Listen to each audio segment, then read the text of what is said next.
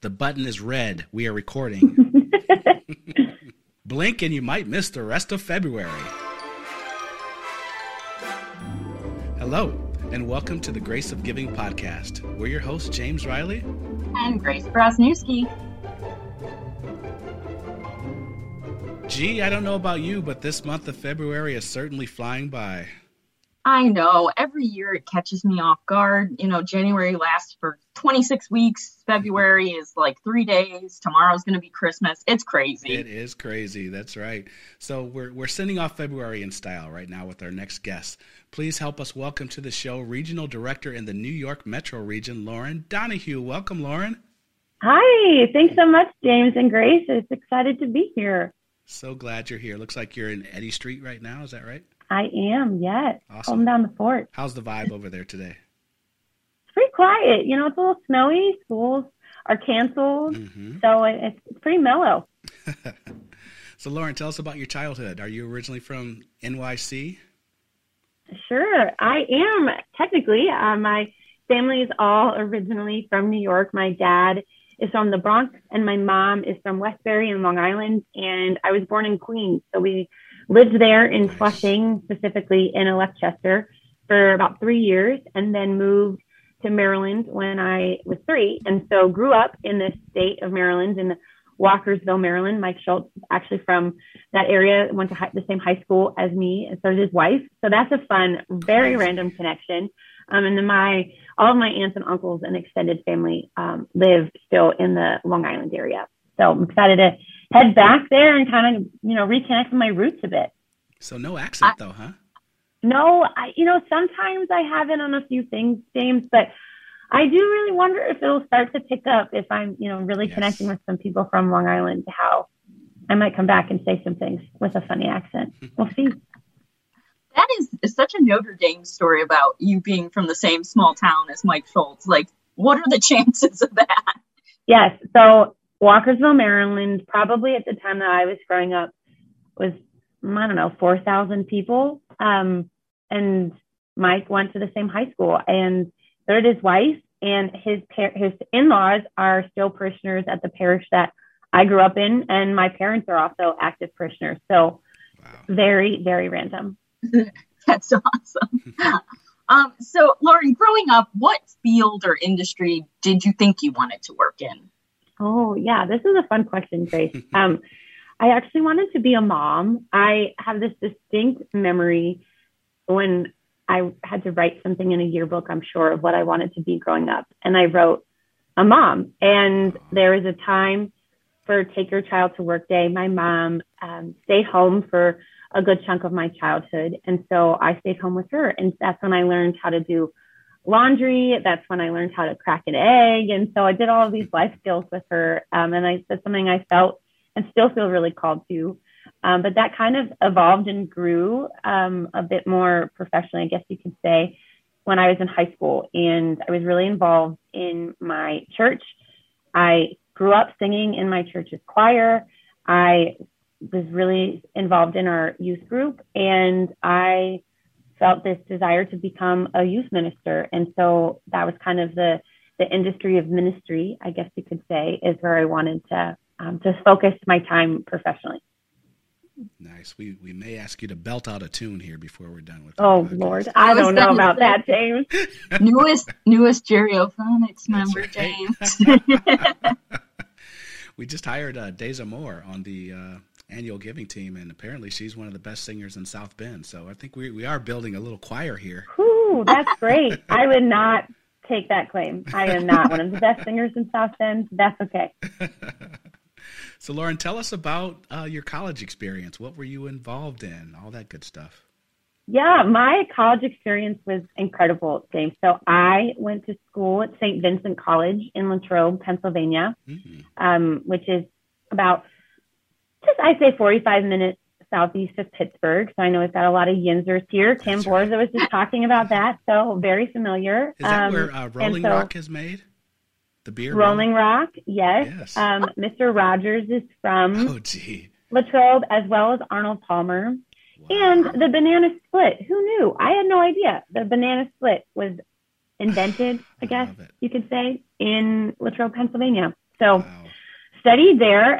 St. Vincent is a Catholic Benedictine institution, so connected with the Benedictine monks there. I had never met a monk until I went to college. I didn't really know what that meant, and I've really grown to appreciate the Benedictine spirituality and have really great mentors and colleagues and friends who are Benedictine monks themselves. And so I did study theology there, and I went to college. I wanted to get out of Maryland, wanted to, try something new. And that was a big goal for me, was to be open to a lot of new things. And my first few months of college were really hard. I struggled a lot with imposter syndrome. I struggled with homesickness, of finding my footing, my sea legs, and a sense of connection and belonging. I didn't go to Catholic school. And so then stepping into an environment where I'm studying theology, and a lot of the folks went to Catholic high school, I was just really overwhelmed. My parents really encouraged me to get involved outside of the classroom and to try, make connections and really give it a shot before we made any other decision about moving or transferring or what have you. And so I did. And I kind of held that mentality throughout all 4 years I was there, and came to love St. Vincent, and was just an incredible gift for me personally and educationally. But I was involved in probably everything you could be, James. I ran track my first 2 years at the college. I had never run track before. And again, trying new things. And so I was a sprinter. I did the 100-meter dash and the 200-meter dash. I never came in last, which was my goal. I had set some PRs. I never broke 15 seconds or 30 seconds for my dash times, but that's okay. That's okay. And then transitioned from that, and I was kind of recruited, I guess you could say, if Jim Walters ever listens to this podcast. My coach, I wound up playing field hockey. And so I joined the field hockey team, and I told Coach Walters that the only time I had ever played field hockey was in 8th grade gym class. And it's like, that's fine. And I learned, and I was terrible, but I grew to really appreciate the game. My friends joke that I had the most foot fouls in the team's history, which is when you kick the ball, when you're running, that turns the ball over to your opponent. And I was too fast for my stick skills and would kick the ball pretty often. So it was just a great environment and atmosphere to be a part of the team, and just really, really enjoyed my time playing that sport. And then on top of that, I also was in some musicals. I sang in a rock opera, which was wild. Hey. It's called Strawberry Fields. Doesn't really have anything to do with the Beatles per se, but that was fascinating and a really cool experience. And then the biggest thing I was a part of was our orientation program. So working with new incoming students who are like myself as a first-year student, struggling to find their way in those first few months, was something that was really passionate for me. And so was a part of that program for my sophomore year through senior year, and even held a student director position before I graduated. So it was a great opportunity for me to grow and to learn and to give back to a place that meant so much. Lauren, I too played field hockey, not at the college level, but I played all during high school, and can say that I was quite bad at it, but that I enjoyed it. It's a fun sport. Grace, I still have my stick, and I gave my field hockey balls to my dog, but we should hit around sometime. That'd be fun. I would love to do a league where nobody really cares if you're good, because then I'm out. But if it's just a fun yeah. All right, Grace, let's start it. Let's make it happen. The population of Latrobe, Pennsylvania is 8,000 as of 2019. Yeah, pretty small. I mean, I was growing. I went from Walkersville to Latrobe. We're thinking bigger cities as I grew up. Love it. Right. Love it. So tell us a little bit about your career prior to coming to Notre Dame. Yeah, I wound up staying at St. Vincent and worked in campus ministry there as the assistant director for student outreach. And so worked with students to have a lasting impact on the local community. So whether that was raking leaves for those who weren't able to rake their own leaves in the area, we had this really awesome program that I loved called Sports Friendship Day, where we would bring in young adults or emerging adults from the local population who had a variety of different disabilities to come and be partnered with a buddy at the college for the day. And they would play sports together. They would make crafts.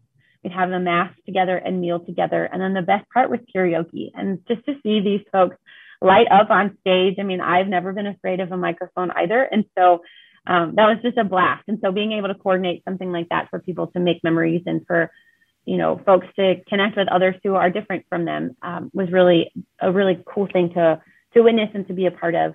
So I did that for about two years. I was in grad school, also had the pleasure of coordinating mission trips and service projects internationally. And so took students to Brazil. We went to World Youth Day, actually, when I was there, to Rio. And then I didn't take students to China and Taiwan. Other folks did that, but then did take students on a religious pilgrimage to Rome and to connect with some of the monastic routes there as well. So I had a really awesome experience doing that. And then on the side, I was earning my master's degree in student affairs and higher education, and did that at Indiana University of Pennsylvania and finished that degree. And then it was time to think of what was next. And then that's ultimately what led me to Notre Dame. Awesome. That's a great story. So what was your first experience then with Notre Dame? What drew you here as an employee? It's a great question, James. It's one of my favorite stories to tell. So I grew up knowing nothing about Notre Dame. I'm sure my grandparents rooted for Notre Dame football, being Irish Catholics, but really didn't have a connection beyond that. And I was kind of, even before I was looking for a job, when I was in graduate school, I made this connection with this woman named Winnie. I have no idea what Winnie's last name is, but that's what I knew her as. And we would both frequent this coffee shop where I was studying often, and she was there kind of doing her own research or projects. I'm not really sure. And Winnie one day gave me this gift, and she sent it in the mail to me, and she addressed it to Princess Lauren and signed the note, "Winnie, your fairy godmother."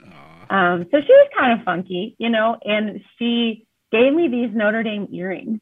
And I had this horrible reaction that I'm embarrassed to say, but I wanted to give them back to her. It was like this compulsive reaction to just be like, no, I don't need these. I would never wear them. I mean, they're an ND interlocking monogram earrings, and they're lovely, but I had literally no reason to wear them. And on the next time I saw her, I tried to give them back to her. And I said, Winnie, I think there's somebody else who would wear these. I don't. I think you should give them to somebody else, which is just so rude.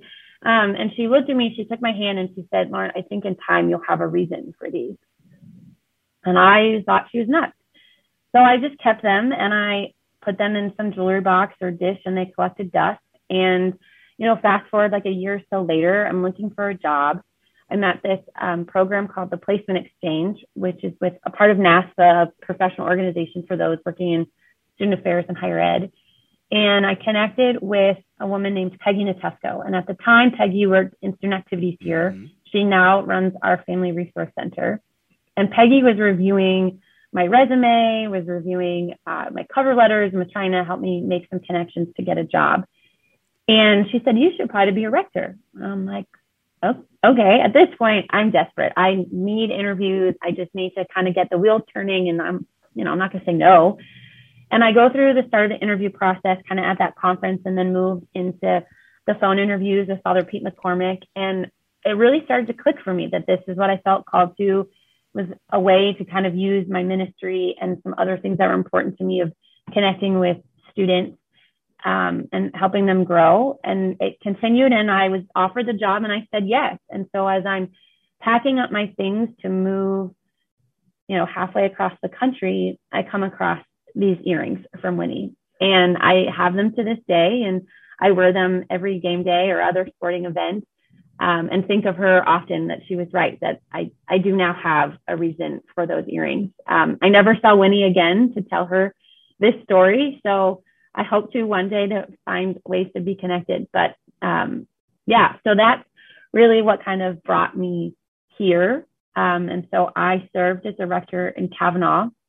I was there for 4 years, and just had an incredible experience there. That was my dorm. Yay. Was it? It was. Look at this. So many connections. I know. Yeah. So Kavanaugh was great. It was probably one of the hardest things I'll ever do, of living with 230 women and helping them to discover who they're called to be, who they want to be, navigating all of those things.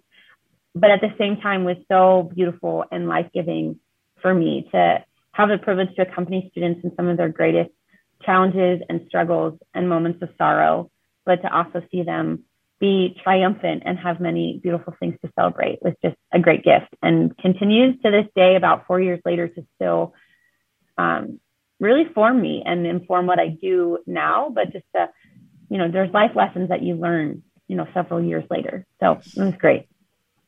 Man, that earring story is like a movie. It's like, I know. I'm like, wait, was Winnie really an angel? Like, what's going on? I don't know. I do not know. Winnie? Wow. I can see her face. I held her hand. I can tell you that. Oh, man. So how has your experience with development been so far? What have you sort of found the most interesting about your new role?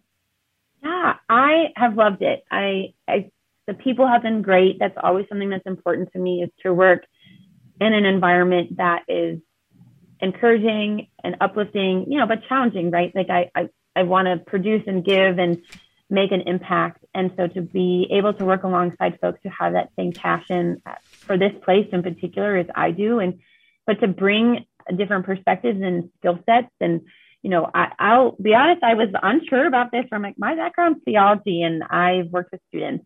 I do not have a background in business, and that is not kind of the perspective that I bring to this at all. But I think that that's what makes this really fun and exciting for me, is to connect with folks who have different skill sets and have different perspectives to help me be a better fundraiser and to connect with my benefactors.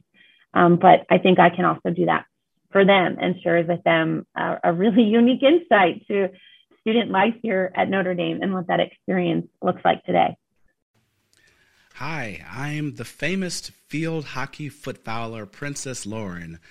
How do you go about introducing yourself to members of your portfolio? Oh, James, it would not be like that. Oh, that's a good line. I would say, really, I'm working on this now, truthfully. Sure. So, people listening can certainly send me any tips or whatnot. But I think it's finding that connection, similar to like us conversing now, Grace. We both play field hockey, have that passion. James, we have a really beautiful connection to the same residence hall. And so finding a way that unites us as humans who have this relationship with this place and, what we feel called to give and to do in this world, I think is ultimately what that is. I think it's sharing a bit about why I do what I do and why I chose Notre Dame, probably telling my Winnie earring story is my goal, and to find that common connection. I think I approach it very much like I would any other relationship, and also even as a rector. So tell us a little about the New York Metro team. How do you guys work together and support one another? Yeah, the New York Metro team is great. We, have our regular meetings, our sport meetings, and have some of us who are here in person, some of us who are in the region itself and meet on Zoom. We've got a really infamous text thread going where we tease Jesse Meyer about not having an iPhone. So anytime someone likes a message, you get all of the messages that say that they like that message. So we pick on Jesse for that, but it's been really great. I think I just had my first leadership gift come in, which is great. Really, the true credit goes to Jessica Bryce and Matt Gelchin, but just all of the outpouring of messages from the New York team of encouraging me in that success and the success that's to come has been really, really great. Being welcomed. We're a pretty new team, and so to learn alongside a lot of other folks who are new too is a great gift. Shout out to Jesse. He's a former Grace of Giving guest as well. So what motivates you, Lauren, in your work? I know for me, it's, waking up and knowing that we're making a difference in students' lives at Notre Dame. What about you? I think it's probably similar, James. I think for me, as I was sharing before, college was hard for me. I'm a financial aid recipient, and in some ways I sort of identify as a first-gen student. And so I know the importance and the impact of an education in the formation, particularly that we offer here at Notre Dame, having seen that and been involved in that firsthand for our students, is really what motivates me. I got into higher ed because I wanted to be at someday, and maybe I'm not there yet, but to be a mentor and a role model professionally for women in ways that I didn't have as an undergraduate student myself. And that is what's motivated me to create space for that for any of our students, but particularly when I started for women. And I know that through generous benefaction, we can continue to create those spaces, we can create those programs that helps students evolve and grow and be inspired to be the best version of themselves, but to also do that and to kind of create that cycle of impact upon leaving Notre Dame as well. Do you have any advice for new colleagues, especially new RDs? Oh, goodness. I mean, I'm pretty new myself. So I think my advice really, not being new to Notre Dame, would be to get in, to really learn more about what this place has to offer our students, both in regards to research opportunities, professional opportunities with internships, but really what makes this place unique, the heartbeat or the secret sauce of this place being our residential systems and the communities that we form there, how students are involved in campus ministry, how they are growing in their health and wellness and kind of practicing healthy mental health habits through resources in the McDonald Center for Student Wellbeing. I mean, there's so many things from a student perspective that I think are key to understanding how this institution is incredibly unique in comparison to our peer institutions, would be my advice. Nice. I think that's good advice. Thank you. Earlier, Lauren, you mentioned leadership development, and it's particularly important to you. Can you take us through what that means to you and how you help others in their leadership journeys?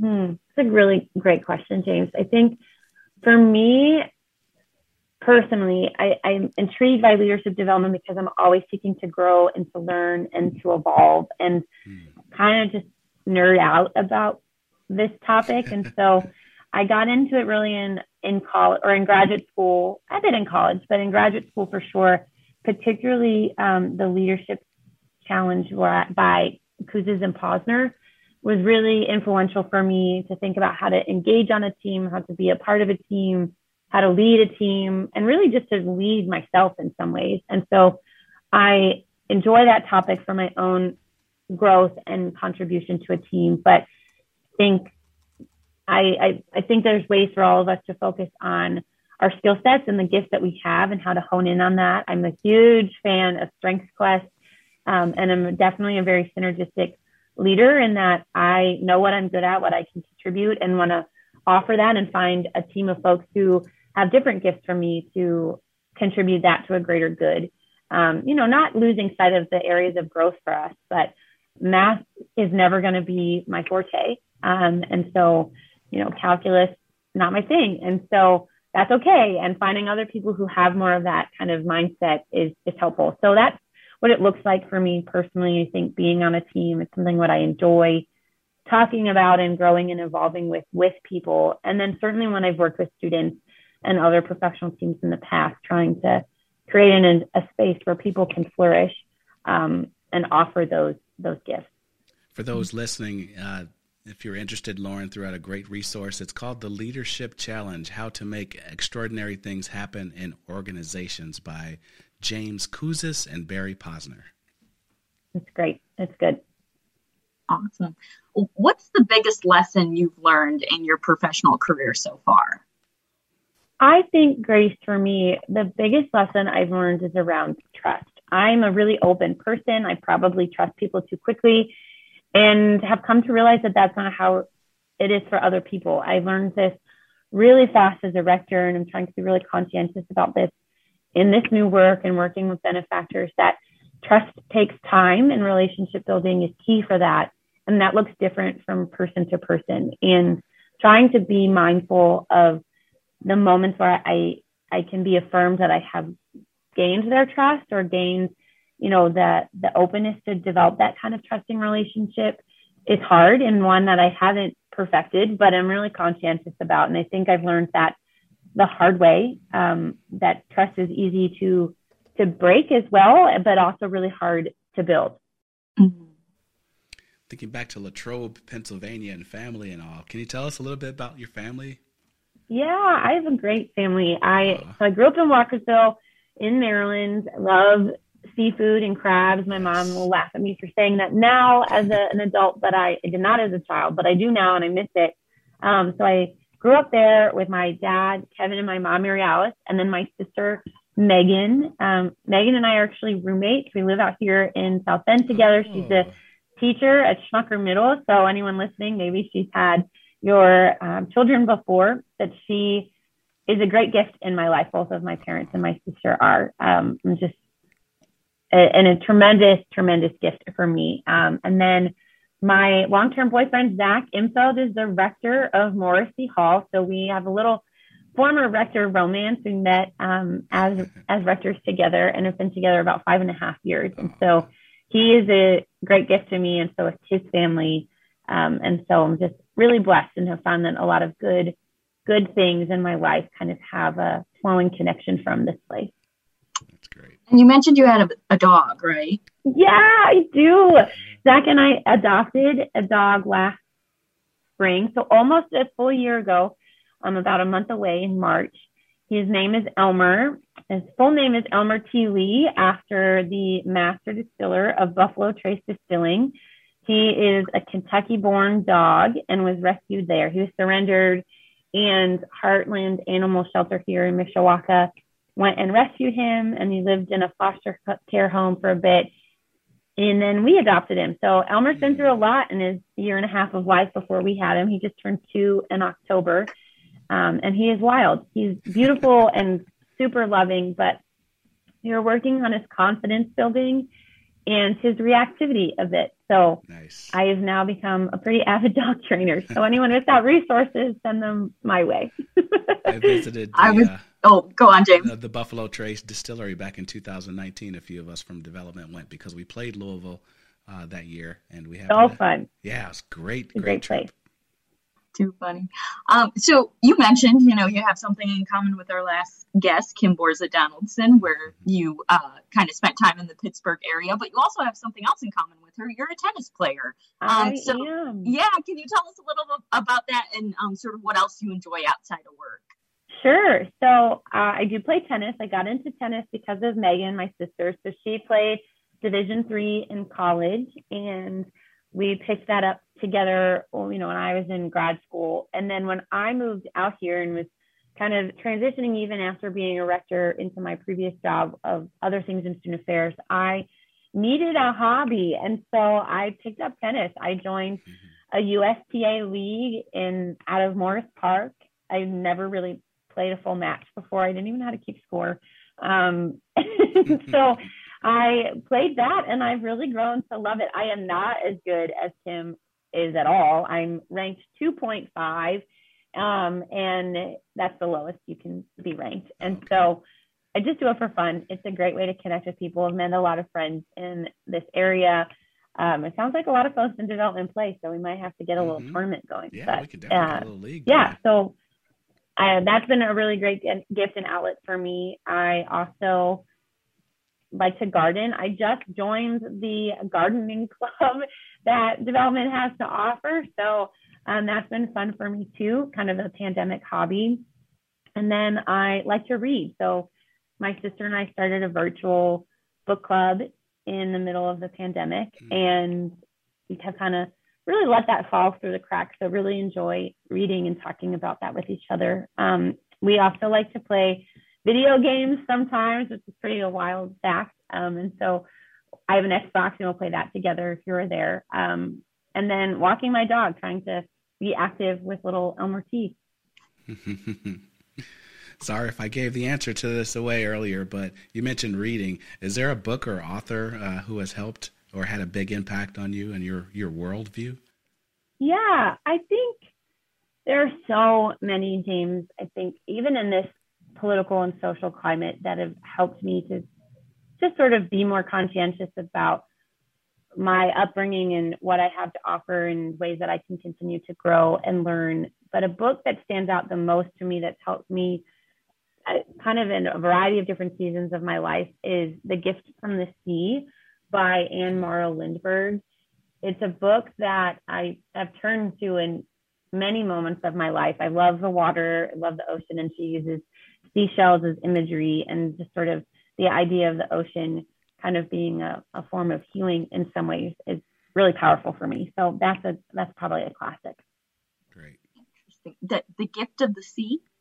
Yeah, Gift from the Sea. Gift from the Sea. Okay, have to check that one out. So what's one thing, personal or professional, that you're really looking forward to this year? Well, hopefully I'm going to bring in some more leadership gifts here professionally in the next year. But I would say personally, I think trying to be more grounded and to be open to, being open to evolving, I think is kind of my word for the year. If you want to have a word for the new year, is evolve. And so being open to that, being open to new adventures and, hopefully getting to travel, obviously more to New York, but in other ways here personally. So nothing too tangible, Grace, but I think just kind of a sense of openness. Well, Lauren, we're nearly at the end of our time together. It goes so quickly. It does. We've got a quick take 5 for you before we say goodbye. Are you ready for this? Let's do it. Let's do it. All right. Favorite cocktail? Well, right now it's a winter painkiller. So that's a riff on the classic painkiller cocktail. So I'm using blood orange, like a fresh blood orange because it's in season, with orgeat or orgeat, however you want to say it.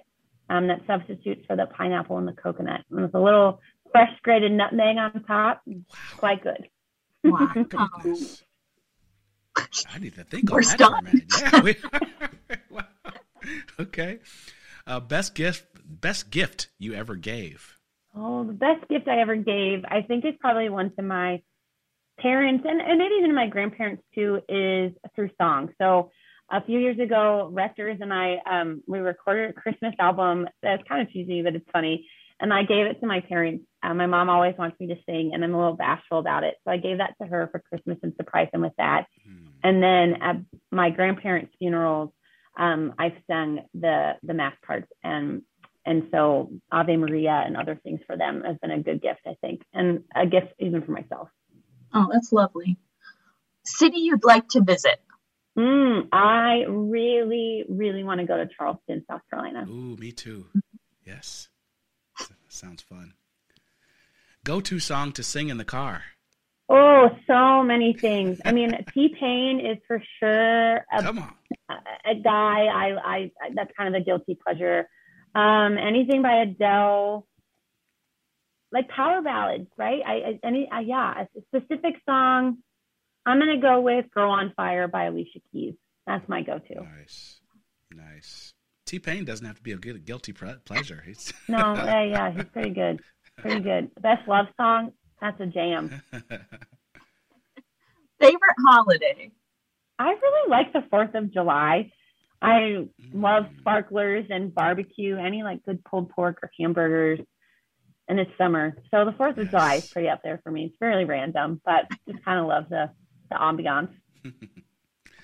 Well, that's all from us, Lauren. Thank you so much for joining us today. We had such a great time talking with you today. Thank you. It's such a pleasure. Absolutely. Well, James, I think we may need to institute some sort of cocktails and colleagues event going forward. Get some of that winter painkiller. Yeah. I'm in. I am in. I like the sound of that, G. Let's do it. Yes, and of course we can play some tunes like the following. Love it, G. Thanks, everyone, for listening to the Grace of Giving podcast. I'm James Riley. And I'm Grace Prasniewski. And this has been the Grace of Giving. Thanks so much for listening. And remember, stay gold.